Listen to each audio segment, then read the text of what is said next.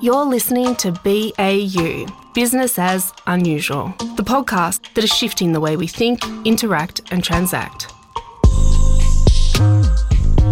In the wars. All right. Afternoon, Joe. Good afternoon, Pat. How are you? Good, mate. Good. Yeah. I'm good. We're getting used to the environment out here. As we were talking off air, we've been drinking an ecosystem out of the concrete tank in country Victoria, but we're getting there. Yeah. Good man. Yeah. It's one of the first battles is getting the old tummy to correct to the new water source for sure. So yeah, it's not well water. Let's put it that way. Here in Australia, it's what comes off your roof and what goes through your gutter and what sits in your rain tank. So, and you can get it humming, but at the moment, yeah, my signature scent is my youngest child's vomit, so it's special. Yeah. Well, as we were chatting about, we need to get your dad onto the case. So, the water up at your dad's place is probably the most pristine on earth, probably the best I've ever tasted in my entire life. So there's glacier water or spring water, that I reckon, your dad's water, Evian or Perrier or kind of one of these other spring-fed brands would be put to shame by how filtered your dad's water is. I reckon he'd challenge, what is it called? Cloud Juice out of Tasmania, probably the world's most expensive bottled water. For sure. Or Fiji water. Yeah, definitely. Yeah. Well, Fiji water for sure, but Cloud Juice is a hilarious brand. But Pops, we need him. How are you going? Yeah, good. Just fighting the good fight. So a bit of a development action here in on the old peninsula. So just having a few scuffles with the old new neighbor, but it's making space, as they say. Occupy, it's I think it's the age old saying, occupy the space you need to. And been having a bit of that ground, dig trenches, and welcome the neighbors. Trenches. Yeah, exactly. Yeah. No, it's true. Man. It's funny. It's kind of the classic. My granddad used to share stories out of the war. Not many, because I think obviously it was quite a traumatic time for him. But the one thing he always used to talk about is that if you're gonna dig a foxhole, dig a foxhole. Yeah. Right? And for the listeners, what war was that again? World War II. Yeah, World War II. Yeah. Yeah. Not a war you want to be in. Jesus, respect. No. Yeah. He was a sand rat, so he fought his way all the way across the top of Africa. So. Wow. Well, you can take solace that you've just got to fight your neighbor now. Let's not bring out the grenades just yet, Joey. Yeah, exactly. Yeah, they're on order. Yeah. I thought you'd have them stockpiled. I didn't think you'd have to order them. Yeah, no. I probably should have. I thought you did, but maybe you're just playing in case he's listening and trying to get. Yeah, no, it's true. Yeah, I thought the Pee Wee Magpies were pieces of shit, and then this guy showed up. So we'll see. Oh, well, it's keeping you occupied. That's for sure. And especially while all the other, some really wild news is floating by. So coming off and into this, I was like, for the listeners out there, it's a Friday afternoon. This will go out Wednesday, so a couple of days' time, and trying to sit down and really think. We left off saying we'll talk about how the no and the yes and what happened here in Australia and where to next. And I don't know if that's exactly clear right now, other than, a truth telling and whether that'll go and maybe going outside the confines of Australian politics at this moment. But what's new for that cause, which is unfortunate, but maybe there's some room there. But I don't know, trying to open the conversation to be like, well, where do we want to take this sucker? Because there's a lot that's transpired. Whether we want to, I don't know. I don't think I want to go anywhere near Gaza and what's happening there right now, because that's getting covered to the buggery, and hearts go out to everyone involved in that. That sounds and looks and feels frightening, terrible. We joke about World War II, but yeah, Jesus Christ, they're living it right now. They are, and it's I agree. Like I think it's, I mean, it's a tragedy for everyone who's in it, and I guess it's on my end. I kind of, yeah, I can't really build much more beyond what you've actually just said. Is that it's a bit of a heartbreaker, and I think perhaps the thing we can talk about that relates to that is probably just the context of the community here in Australia, and what's actually kind of playing out. I think is interesting around how I guess I would hope that kind of that type of conflict doesn't necessarily end up here, but certainly it's by from certainly things I've experienced myself and seen, from kind of, from both, unfortunately, both sides of that account, it does feel like it's there's a divide around kind of, what has actually transpired. And I think, Australia in and of itself, and particularly Victoria, probably has a bit of a history of that kind of ethnicity in terms of kind of playing out still here, and obviously that I guess temperature and kind of tempers are, quite rightly high on both sides. But I just hope that, everyone can kind of actually try to understand through time that we have to find a way through that, whether it's here or kind of overseas. But the thing, I guess, in terms of kind of like community understanding and building, it kind of builds into what we've been talking a lot about, is that it feels like there's an inability to discuss things. At the moment, it's that you're either pro or you're not, or you're kind of, on one side or the other, whereas trying to sit and understand that it's just a shitty situation for everyone, and kind of have empathy for actually what's going on. No one is right, really, in a situation like this. Is it's becoming a more and more difficult place to hold. And I guess I wanted to maybe have a chat about certainly some of the things that kind of relate back to how social media makes that almost impossible, because there's been some really great stuff that's kind of come out further this week around how literally social media, it's not just that it kind of enrages people or kind of builds these cycles. It's actually that there's no way for people to actually discuss this anymore, and people just get reinforced the first thing that they actually click on, and then therefore they're into this echo chamber that is just never going to allow them to see the other side.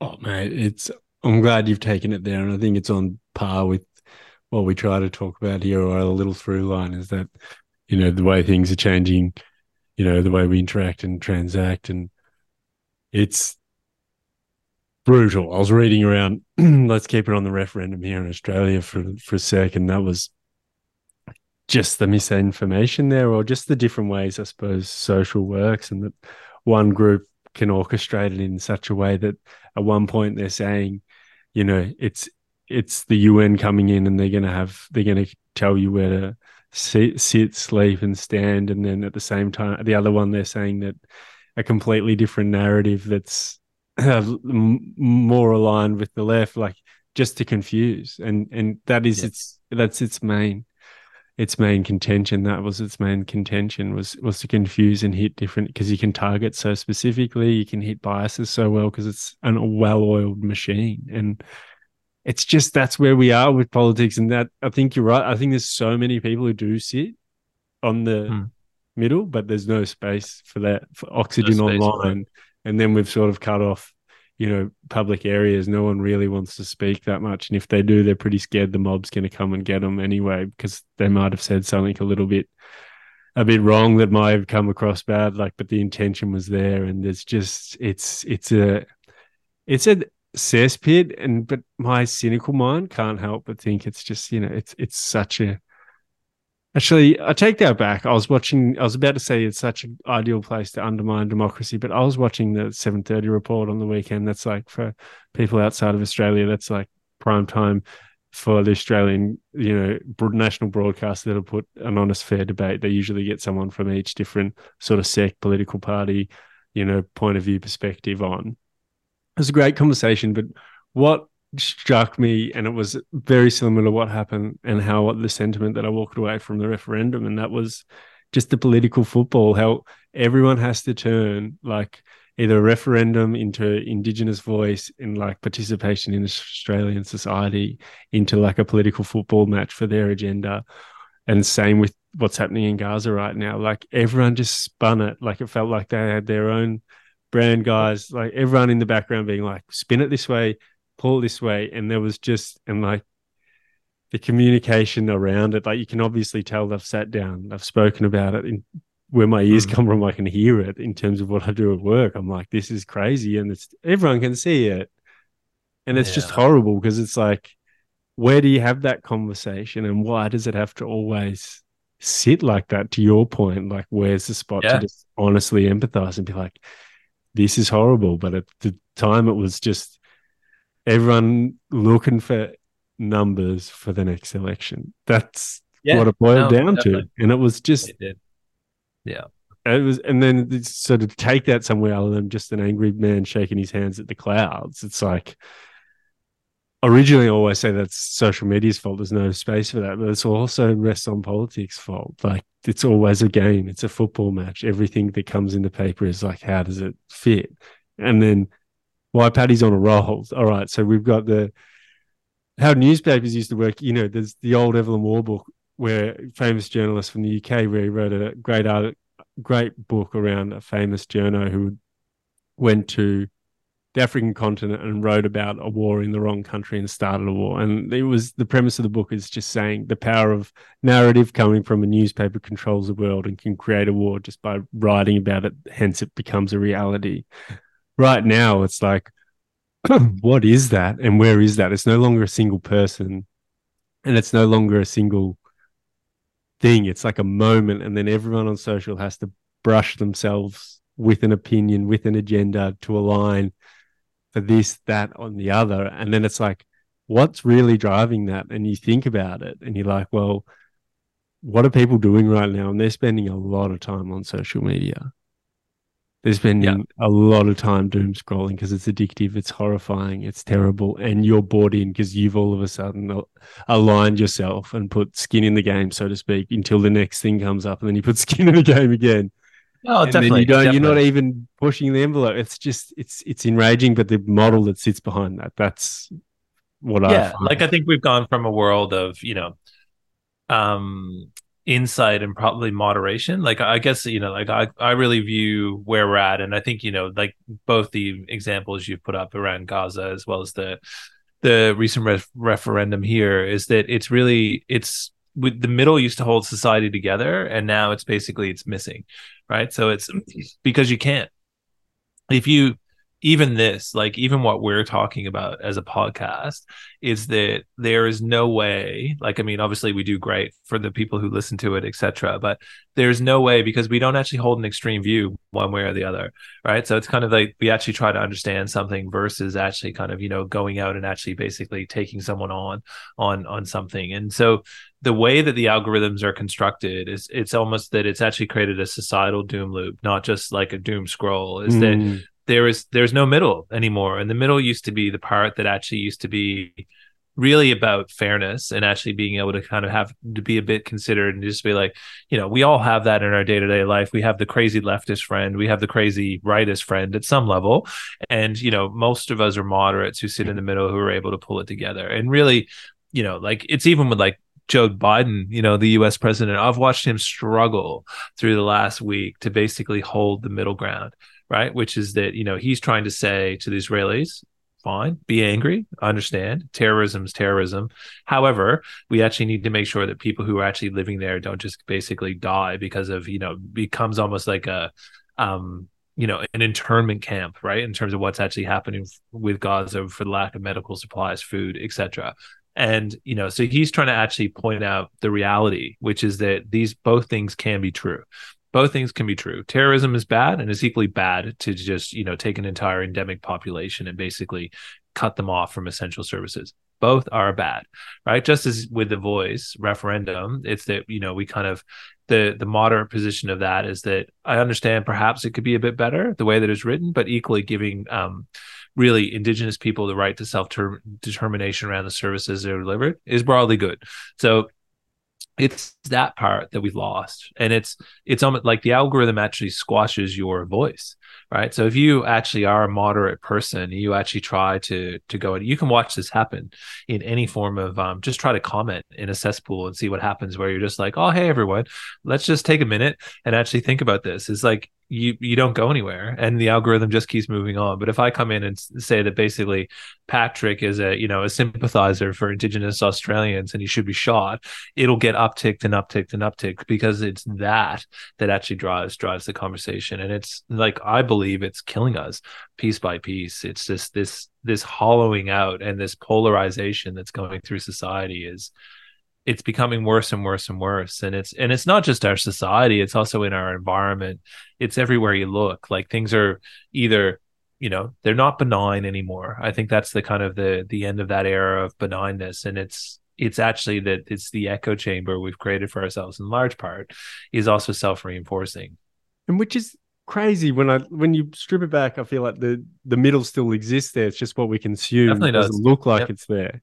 So the answers to that is that first we've got to get a hold of what the hell's going on in terms of that, where we put the megaphone, because the megaphone's on the extreme wherever you look. But even the basic premise of free speech, right? That's where ultimately where I believe this is all anchored, is that, like, here in Australia it's slightly different, that you can't slander people, but in the States and partly in the UK as well, as like the right to free speech, right? So that's like, there's government actually can't police this because it's seen as free speech. So it's kind of like, how can you in the town square be the town square that holds people together? I think we used to have a society that held society together through the town square by picking the people who spoke, if that makes sense. Whereas now everyone speaks, but everyone just yells at one another, and the moderate in the middle getting crushed. You just said something there, though. I think that's where it's got ahead, and that's like maybe the lever that the next freaking, hopefully, I don't know if it's just Paddy hanging on to like a thread of hope, but you actually get to curate what comes in, like, for truth around what you see and what comes into your scroll, like what you're actually looking for. And surely, like, there's that many people fed up with seeing rubbish run and run and run, like. But yeah, I don't know. YouTube tries to do it, but then they just throw it in, and then they hook you, and then the whole business model is to stay there the longest. I think the point is like, the point I would hold on to without going too far down a rabbit hole is that the megaphone doesn't exist in the middle anymore, right? The megaphone is on either side. So the quiet majority that used to hold society together, I think, like you, it's still there. However, the ability to kind of basically be sensible has left us, right? To actually take sensible steps. And, I think it is, I don't know if it's a direct result of kind of, where the media has taken us, but I do think so, because I think the golden age of Western democracy was when we used to have broadly like 3 or 4 media sources, right? And it was kind of, I grew up in an era, as I'm sure you did, where, if I wanted my serve of something a little bit more right, I would, like in Canada, I would read the National Post, right? It's kind of more right. But if I wanted to serve as something a little bit more left, I would read the Globe and Mail. And if I wanted something that was straight down the middle, I'd watch the National Broadcaster, which, but now the National Broadcaster is labeled, as it is here in Australia, as the ABC, is leftist, right? It's actually got a social agenda, etc., which is extraordinary in terms of actually how neutral it actually is. But it's just become something that in social, it's like, if you're the ABC, how do you keep up with that, right? If someone takes your thing on 7:30 and says it's pro-Palestine or pro-voice, how do you deal with that? You can't, because it's out already. You're not in control of where that actually goes. And I do worry that we're kind of, I don't know, genie's out of the bottle, and maybe AI is going to make it a whole lot worse, because like we kind of live in an era of post-truth, right? Post-sensibility. And I used to think that was great, and I still there's an element that I find great, because I feel like it was stale, the media landscape, and it definitely erred on the side of, incumbent. Like it got like, sure, from the printing press, it's got concentrated until arguably there was one or two who controlled the levers there, and they definitely had conversation. Like, do you know what I mean? Like, it was a small portion of people who had a voice. Definitely. Now it's crazy. Now it still is. But now it still is, like the incumbent. Yeah, it's a good point. And Twitter, it's still an incumbency. Yeah, it's a bloody valid point, mate. It hurts. It hurts, that realization, but you don't feel like it's so. Like, if you could do a printing press analogy on it, it's like it's like they control who walks. It's like they control the eyeballs of who they look, who's selling the wildest press, essentially the most rage. Yeah, no, for sure. It would be, I guess the analogy like to a printing press would be like if a printing press was run by a monkey sitting in the middle of a but like in terms of the revolution, like what happened when the printing press came out, everyone had like their own little micro publication. So you're saying if a monkey run the printing press?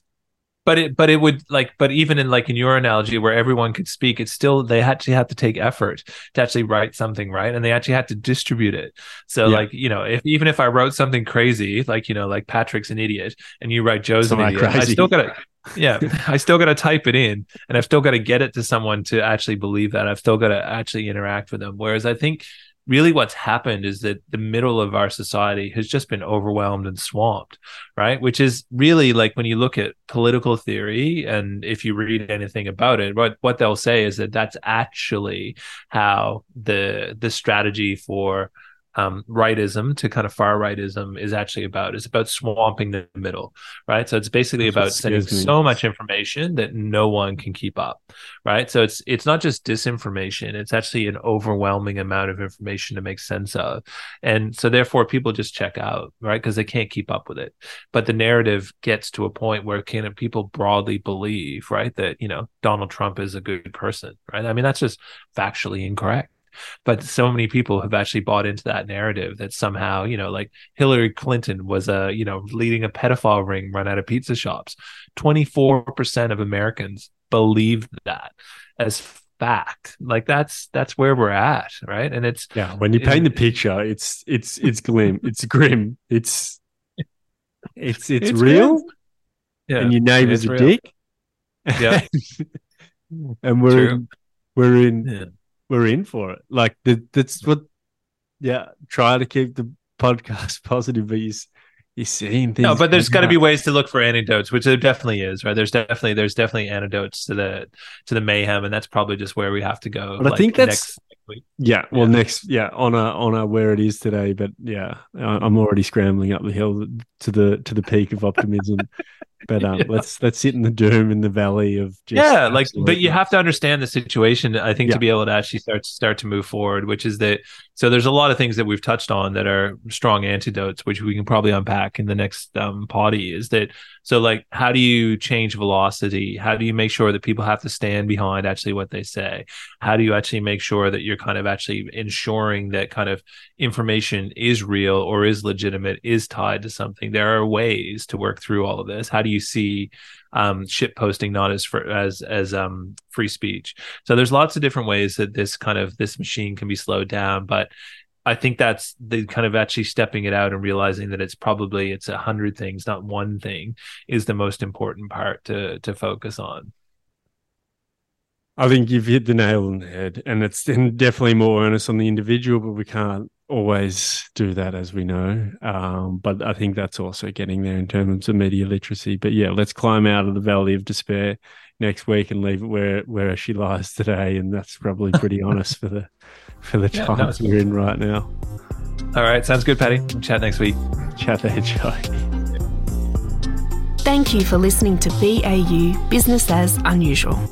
Subscribe and learn more at baupod.co. That's baupod.co.